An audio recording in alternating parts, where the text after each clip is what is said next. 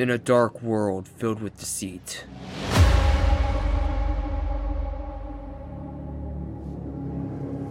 one united voice is crying out.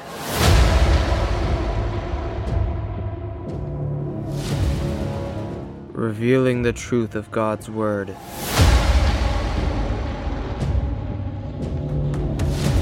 It's time to expose the hidden truth.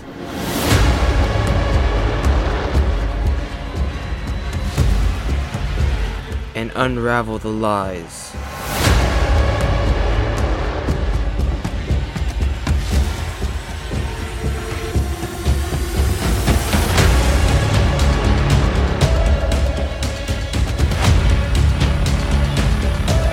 While we're living in Satan's little season.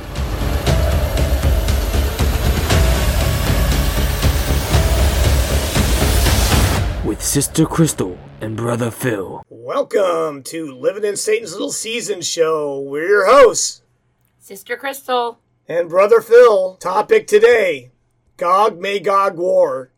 Has it already happened? We had a previous show, brief show on this, and I realized I got some comments about other viewers. That's why I need you guys' help, because, I don't really understand everything. I don't know everything, and, I need challenge too. And so this is kind of like our version of an apology tour we're having here. We don't have it all figured out. We're human. Yeah, we definitely don't have it all figured out. So what I need people to do is, challenge my beliefs on what I'm teaching here. See if I'm right on.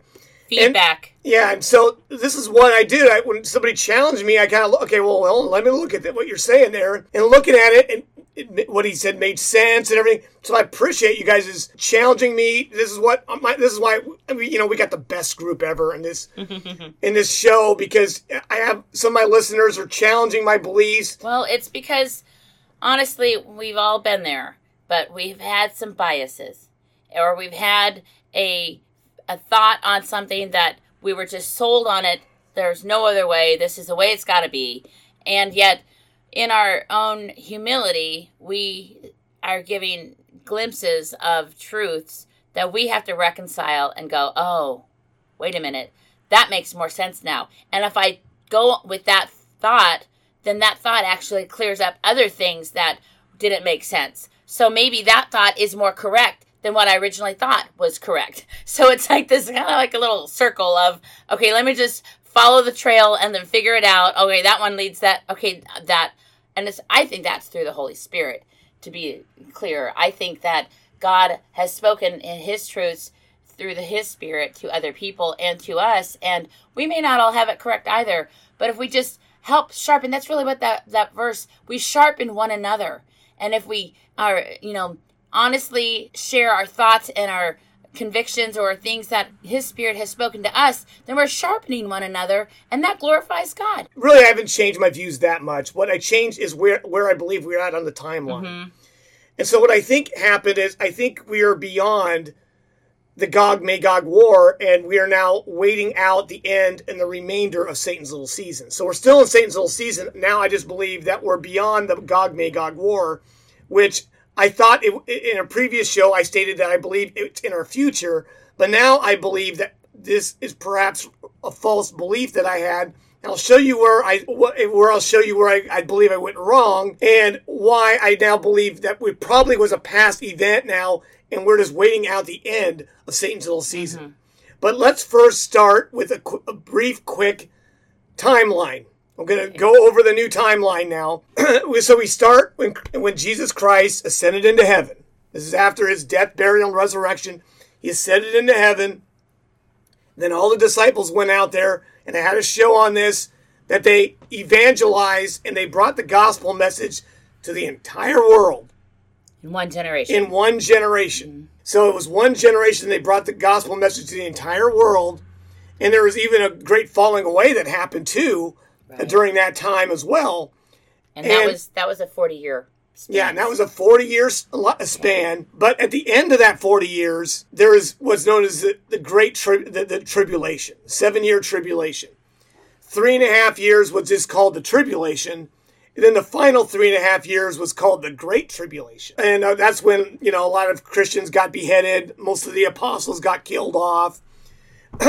It was a worldwide persecution of the church, and I did a show on that, explaining how Rome was running the entire world at the time, and they just put a hit out on all Christians during that time, trying to wipe out the Christian faith. We know it didn't work, but that they tried to do that. So that was his 7-year tribulation that happened. Of course, during that time, there was, at the very end, there was the abomination of desolation that happened that Daniel talks about in Daniel chapter 9 and Daniel 12 and some other places. Jesus talks about it too, that this is when, of course, the temple was destroyed. Most of Jerusalem was in shambles, and there was only just a remnant of people left before the next event happened. Included the Antichrist and the Mark of the Beast. Yeah, the Mark of the Beast, Antichrist came around, deceiving everyone, forcing people to take the mark and all that. And all that happened back then. Okay, now... So in the destruction of the temple by Rome, it was the... end of the Old Covenant system. Right. Yep, that happened 70 A.D., right around in that time. So that's when you think that the Hebrew language and... Yeah, that's when the Hebrew language was wiped out. The genealogies, I believe, got wiped out during that time because they were all recorded there in Jerusalem. Right. Probably stored in archives there, because most of Jerusalem was destroyed, all that got destroyed too. Yeah, it was all God. This is all part of God's plan. When there's just a remnant of people left, that's when Jesus Christ returned in the clouds, and then that's when the first resurrection happened. Okay. That was around 70, 73 A.D., right around that time. And that was Zechariah 14:3 and then Zechariah 14:5. Right. Okay. So, return to Christ, first resurrected the saints, and then became Armageddon events, which is, again, judgment against the nations. But really the word nations, and I'll explain this, it really just means judgment against all the peoples that didn't follow Christ. That's really what it means. All the people that didn't follow Christ, God's going to judge all those people. And that's what happened during that time. Okay. Some people would judge really harshly, other people not so harsh, that kind of thing. Then Satan was bound for 1,000 years. Okay. And that's also when Christ started his millennial reign. Satan was bound first, and then the millennial reign started. Right. Satan was bound. Christ started his millennial reign with all the first resurrected people that came... That were part of that first resurrection when Jesus returned. So can we say Satan was bound and then the party began? Yeah. We're just doing a quick overview here. Okay, so fast forward 1,000 years now. Okay. Decadence showed up in the church and all that during 1,000 years. By the time the end, Satan was released from his prison, and then he went out and deceived the nations, which is, people that weren't believers of Jesus Christ. That's what that means. So he deceived the nations, and then right after that is the battle of Gog and Magog. Now, I think it happened, I believe this might have happened very shortly after Satan was released from his pit. I think around the late 1700s or 1700s, perhaps maybe as late as the early 1800s, but that's as late as I think it'll go. I don't think it happened any later than that, but why do you think, I know we kind of talked about this, but why do you think his initial strategy would be to do it then? Right, when he was released. Okay, I'm going to go into why I think he did it then. Because Ezekiel has recorded this Gog Magog scenario, and there are little hints and bits and pieces of detailed information we get out of this that I think that there was 2 factors involved. God wanted the nations to go up against him. 1. And Satan was also deceiving the nations to go up against him, 2. So there was 2 factors involved in why this horde went up against the camp of the saints and the Holy One. Okay, we're going to go over that when we get to Ezekiel, chapter 38 and 39. Yeah. After this Gog-Magog war, and I believe this is what kind of caused the mud floods and all the empty cities that we see around the world during that time frame, I think this is when all this happened. Okay, this is why this all has happened. I'll explain later what I think really transpired, but this kind of is making more sense now of why this transpired. We're after the Gog-Magog War, waiting for the end of Satan's little season. Okay. Because what I believe happened is that God and Satan negotiated how long he was going to be allowed a time to deceive the nations. I think this was a negotiated thing, just like what happened back in the times of Job, where Satan and God, they kind of negotiated how Satan was going to attack Job, I think the same thing happens when he deals with us as well. Satan's allowed to do his time frame, and there's a lot of hidden stuff that happens in their history. We don't always understand all that. Right now, we're waiting for the remainder of Satan's little season until Satan is finally at the end. He's thrown into his pit, thrown into the lake of fire for all eternity. And then that's when the great white throne judgment happens. And then the new heaven, new earth comes down. And then we get the new Jerusalem. We get to be citizens there. That's pretty much where we're at now. Right now, we're beyond, I believe, the Gog Magog War, and we're just waiting now for it's actually a lot easier now. And this is actually, to me, good news, because that means we're in a waiting game, just waiting out the end of Satan's little season now. We're not going to have any war that'll come up that'll matter at all. All these other wars that come up are mean nothing in the whole scheme of eternity. We're going to go to Revelation chapter 20. I'm going to show you where I got it wrong. I'll admit when I'm wrong, and this is what this is, an apology tour here. I'm trying to tell you, I don't have everything figured out. I'm trying to figure all this out because there's just been so much deception that I even could get things wrong because I'm looking, and this is how a lot of preachers get things wrong too. They read into things that aren't there. And we're going to go into that here. Let's go ahead and read Revelation chapter 20, verses 7 through 10 again. Okay. And we'll go into the scripture, and then I'm going to make some comments about this. Now, when the 1,000 years have expired, Satan will be released from his prison, and will go out to deceive the nations which are in the four corners of the earth, Gog and Magog, to gather them together to battle, whose number is as the sand of the sea. After the 1,000 years, so this is definitely for sure, after the 1,000 years is over is when this Gog Magog war is going to happen. This is why I was thinking to myself, it was going to take Satan longer to deceive the nations. This is where I was making the assumption that, oh, wait a minute now, it's going to take Satan quite a few generations after Christ's millennial reign to deceive all these nations into going up against the camp of the saints and the holy ones. Well, I think your idea is that maybe there were more people maybe on Christ's side, or that were more on that camp of faith. But so often what happens is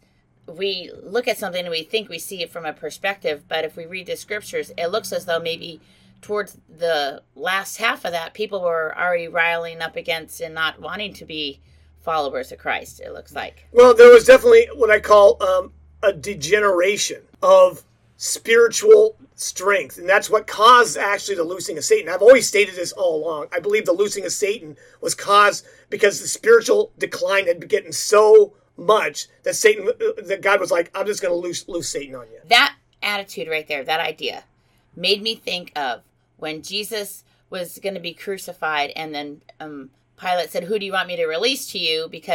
And instead of, because that was right before his walk through the city, on the donkey, or you ride on the donkey, that basically they said, oh, we want Barabbas over Jesus. And that's kind of like, you kind of give them what their hearts want. And that kind of makes me think that's why he might have allowed him to be released. And that whole 1,000 years took place, but it was toward that, it was like, just release this devil to the people who want him the most.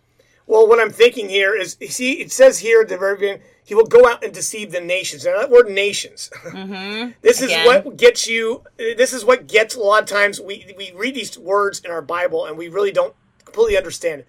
Most people, when they hear that word nations, they kind of think, well, countries like, United States, Canada, the UK. No, that's not what that word means. Governmentally established. Yeah, like a governmental established country. Mm-hmm. That's not what the word nations means. Actually, the Greek word is ethnos, is where we get the word ethnic groups. And what that really word means is, it just means, well, a lot of times that's just translated Gentiles all over the place. Most of the place, if you look at that word in most of your Bibles, they'll use the word Gentiles there. Well, it's heathens.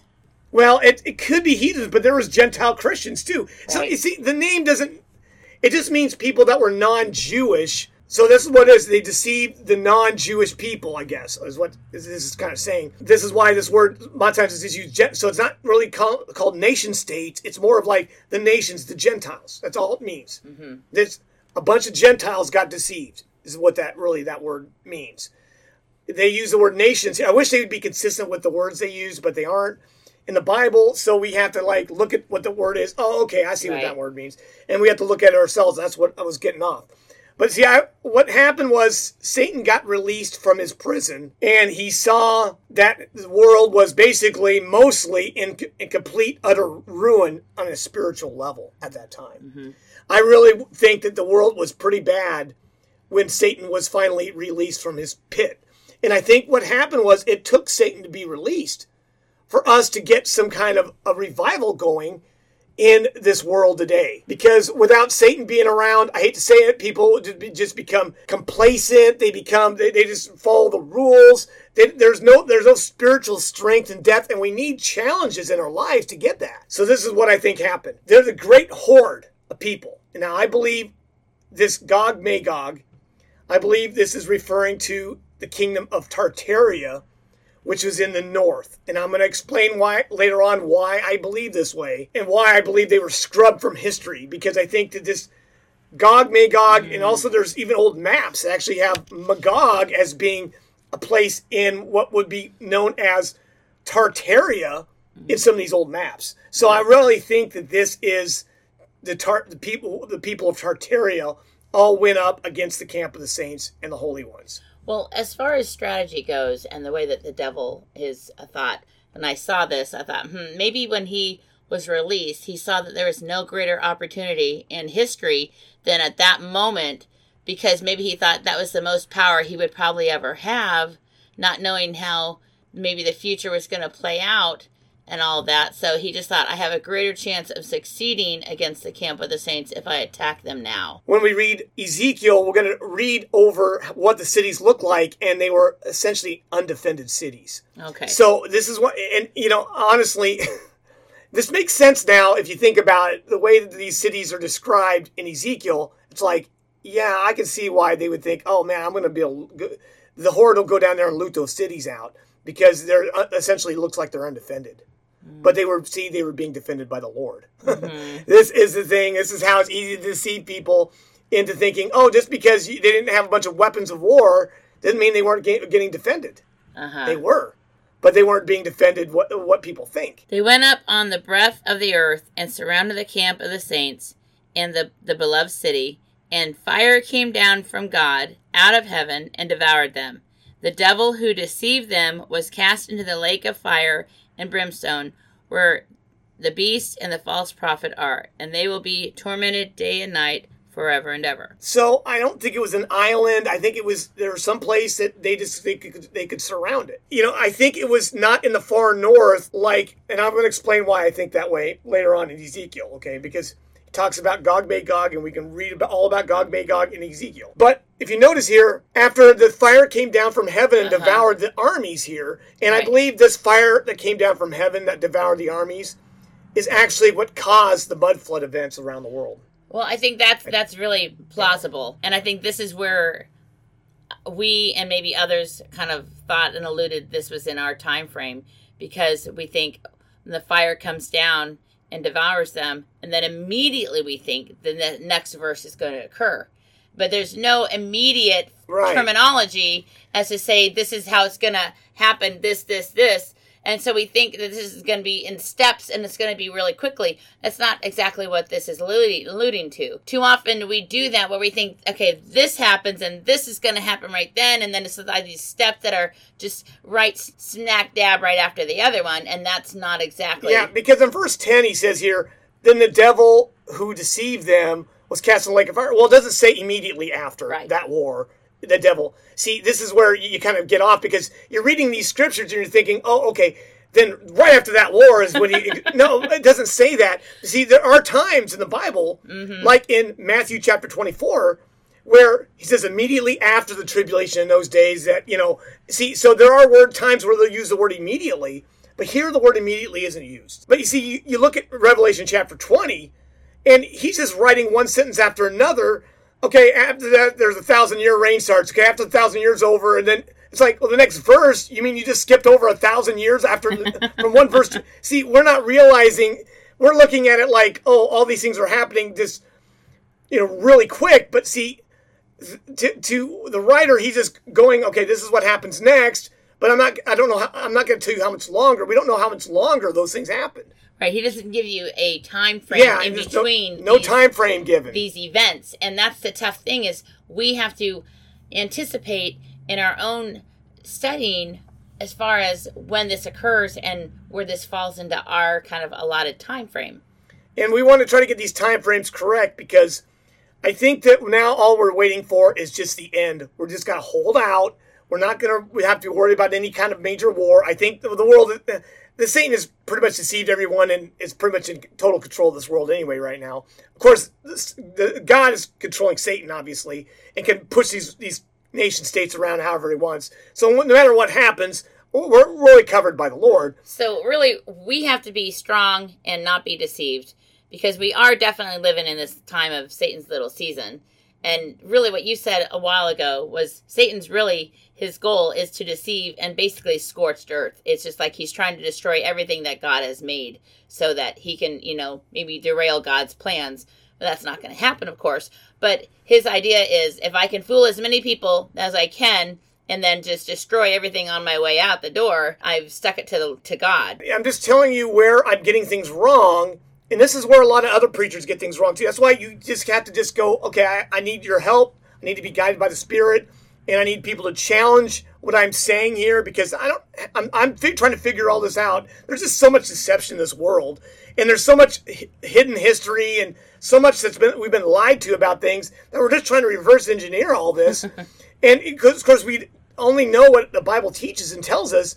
But of course, because history's been completely wiped clean, it's been completely fabricated, we're having to reverse engineer it based on what we understand of what we do know that did happen in history. Well, we also have to be led by the Spirit. So what we can't kind of recognize as maybe truthful events in history, we have to trust that the Holy Spirit and God will help reveal those things to us and enlighten us through his scriptures what exactly and how this might have all fell into place. So that's the thing, is being humble in spirit. That if you got it wrong or you think you got it right and you can review it and look, maybe I need to make a change and I need to be humble enough to accept that if someone points something out, I need to relook into it and see if that makes more sense. And so humility really plays a big part in it and trusting that the Holy Spirit will guide us. Okay, now we're going to go into Ezekiel. Now, this is going to take us at least 2 or maybe even 3 shows to get through this particular topic because I'm realizing now that Ezekiel has a couple chapters dedicated to this Gog Magog war. And what we're going to do is analyze this now on this new perspective now. See, that's really where people get things wrong, is that they look at everything from a wrong perspective and then everything they get wrong after that. Now, if you change your perspective, all of a sudden it's like, okay, this all kind of makes sense now. This is where we're going to go with the perspective of what Ezekiel wrote about Gog Magog. And we're going to see how it does fit in very carefully. But there are quite a few differences, and we're going to discuss those. So go ahead and read Ezekiel chapter 38, and we're going to start with verse 1. Okay, go ahead. And the word of the Lord came to me, saying, Son of man, set your face against Gog in the land of Magog, Rosh, prince of Meshech, and Tubal, and prophesy against him, and say to him, Thus says the Lord God, Behold, I am against you, O Gog, Rosh, prince of Meshech, and Tubal, and I will gather you and all your army, horses and horsemen, all wearing breastplates, with a great multitude, shields and helmets, and swords. Ezekiel to prophesy against this Gog, the land of Magog. So it's talking about the same event that we're talking about here, okay? It gives you some details here. Here it talks about these other ones. There isn't just Gog and Magog involved. See, you notice it's also Rosh, prince of Meshech, and Tubal, and all these other people. So this kind of describes these nations that were gathered together. So this is kind of the precursor to what we're talking about here, okay? And this is where I prophesy against you, and I will gather you. See, this is where I was getting things wrong, okay? Because you look at the Revelation passage in Revelation 20 that we just read, and there it actually says that Satan will will deceive the nations and gather them in the four corners of the earth. But here it says that the Lord will do something, will gather them. Well, it sounds to me this is why I was thinking it was a different event, because here it seems like the Lord's instigating this battle. And in Revelation, it kind of indicates that there's the devil that is deceiving the nations that's instigating the battle. Well, it sounds to me that there's a little bit of both. And if the people were easily deceived, then God was going to gather them. So it's almost like taking your fingers and putting your hands incongruent, like you're going to hold your hands together and a joined fist, both hands together, clasping hands. It's like one has to happen and it fits in the other, and so it all kind of comes together. So it looks like Satan was deceiving the nations, but God was going to gather them together because of their willful deception or they were trusting that misleading of the devil. So it kind of all fit together in like this grasping of hands, like it all fit perfectly. It talks about all their weapons, and this is kind of another thing throwing me off. It's like I thought this event here in Ezekiel was really talking about Armageddon because of the weapons they were using, shields, horses. I'm like, if this is a future event, we wouldn't be using horses and stuff. But wait a minute, this is just a couple hundred years ago, like 150 years ago or so, which is what I'm thinking more now. It's like 150 years ago in our past. Well, yeah, they would still be using horses around, and they would still have shields and stuff like that. And then it says sword. Well, sword was throwing me off because it's like, well, even a couple hundred years ago, they weren't really using swords that much. But wait a minute. The word, they weren't really using swords, but that word sword really just means weapon. Even in the New Testament, you can see that there's many places that this word sword is actually used just to describe just a weapon of any kind. And there's verses of the Bible. Can you remember any in the Bible? Oh, yeah. The sword of the Spirit. Yeah, one of the things is the sword of the Spirit. Which is the Word of God. Which is the Word of God. See, that's just a weapon. See, it wasn't just a sword. The word isn't really just a sword, so to speak. It's actually a weapon. That's found in what is it? Ephesians 6, yeah. But in Romans talks about that. The people bear the sword for nothing. In other words, the weapons don't governments bear the sword.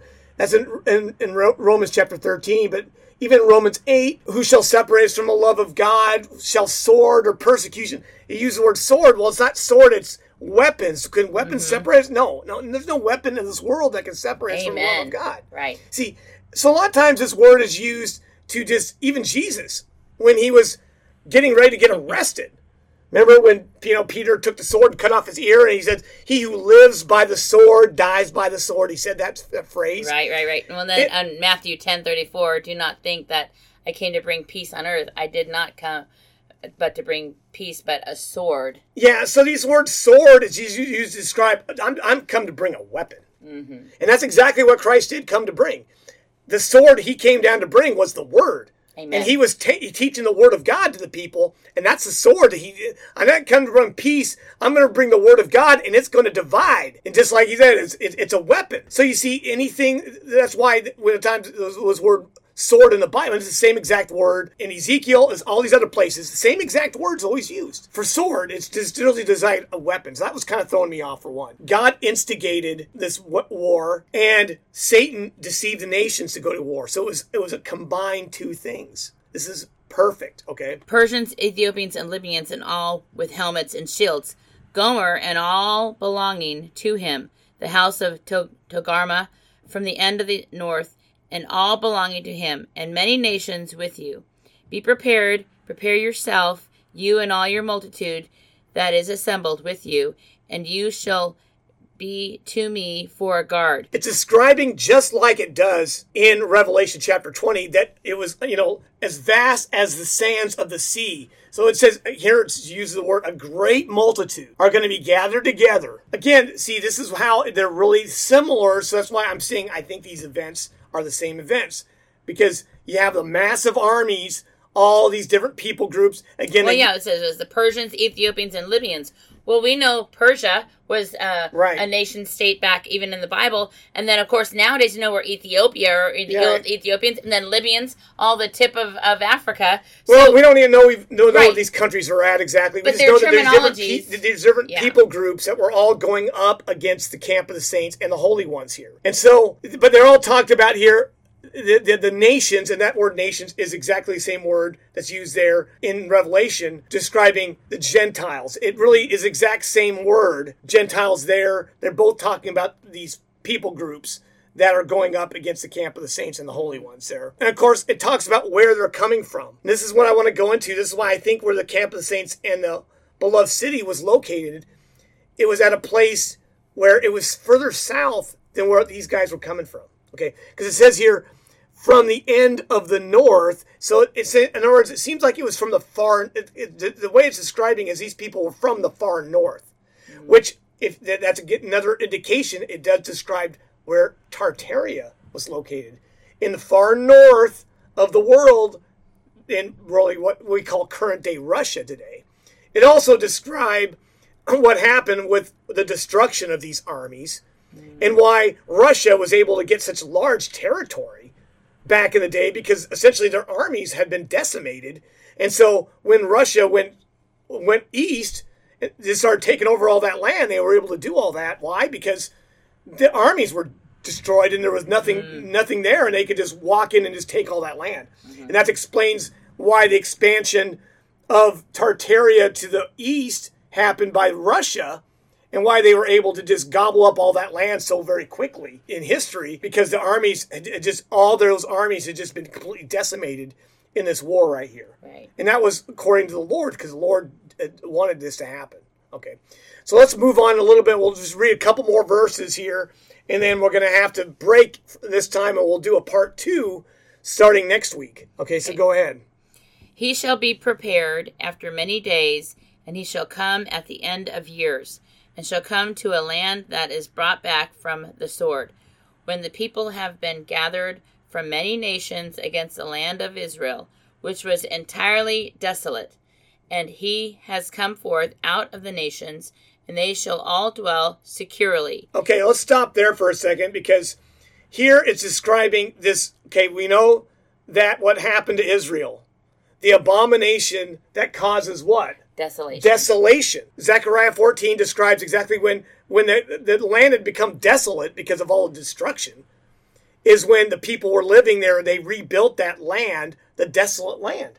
The land that had become desolate at that time. And then you look here, and it shall come at the end of the years. In other words, it's describing when this event's going to happen, and it doesn't say it's going to happen real quick. He's describing this is going to come in the end of years. In other words, it's almost like he's describing the end of time, which is like the time that we're living in now.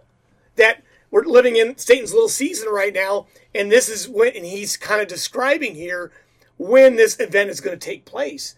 That this land that had become desolate at one point, which we know that happened, abomination that causes desolation, it's no longer desolate anymore. There's people, and that's why I was thinking it was the same time period, but then I'm realizing, well, no, wait a minute here. This is describing the desolation that happened to the land, that now they rebuilt all that, and now it used to be desolate, but now it's no longer desolate anymore. Mm-hmm. And this is why they're going up against the camp of the saints here and the holy ones, because it was a land that used to be desolate because of the abomination that causes desolation, but now it's no longer desolate anymor. Well, it said that it was entirely desolate, so it was completely. That's what the abomination of desolation was all about. Mm-hmm.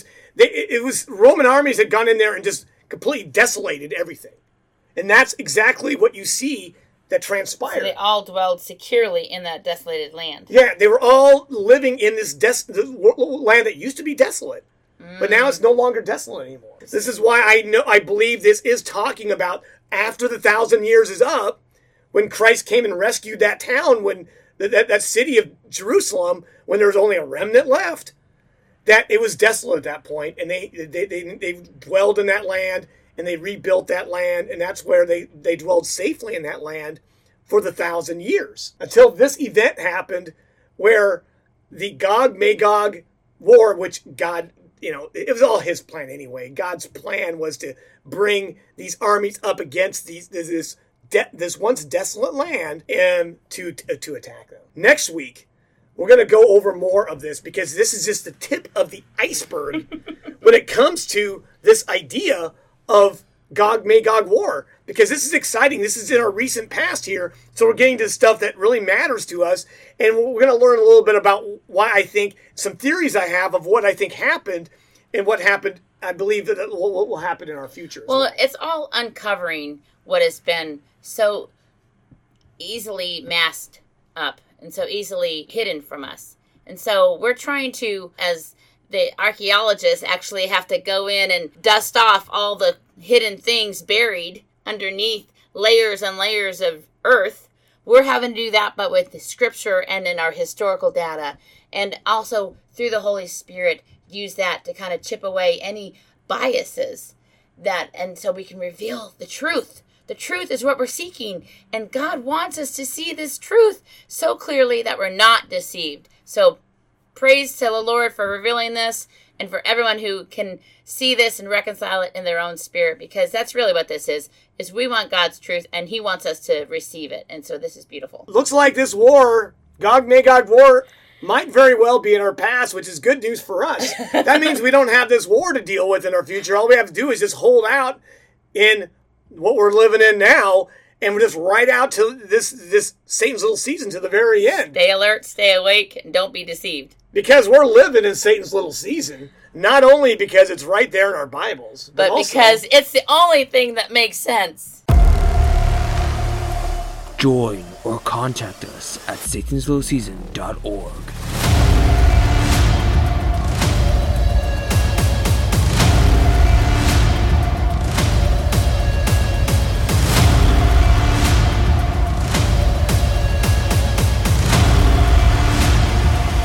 This is a non-copyrighted Living in Satan's Little Season production.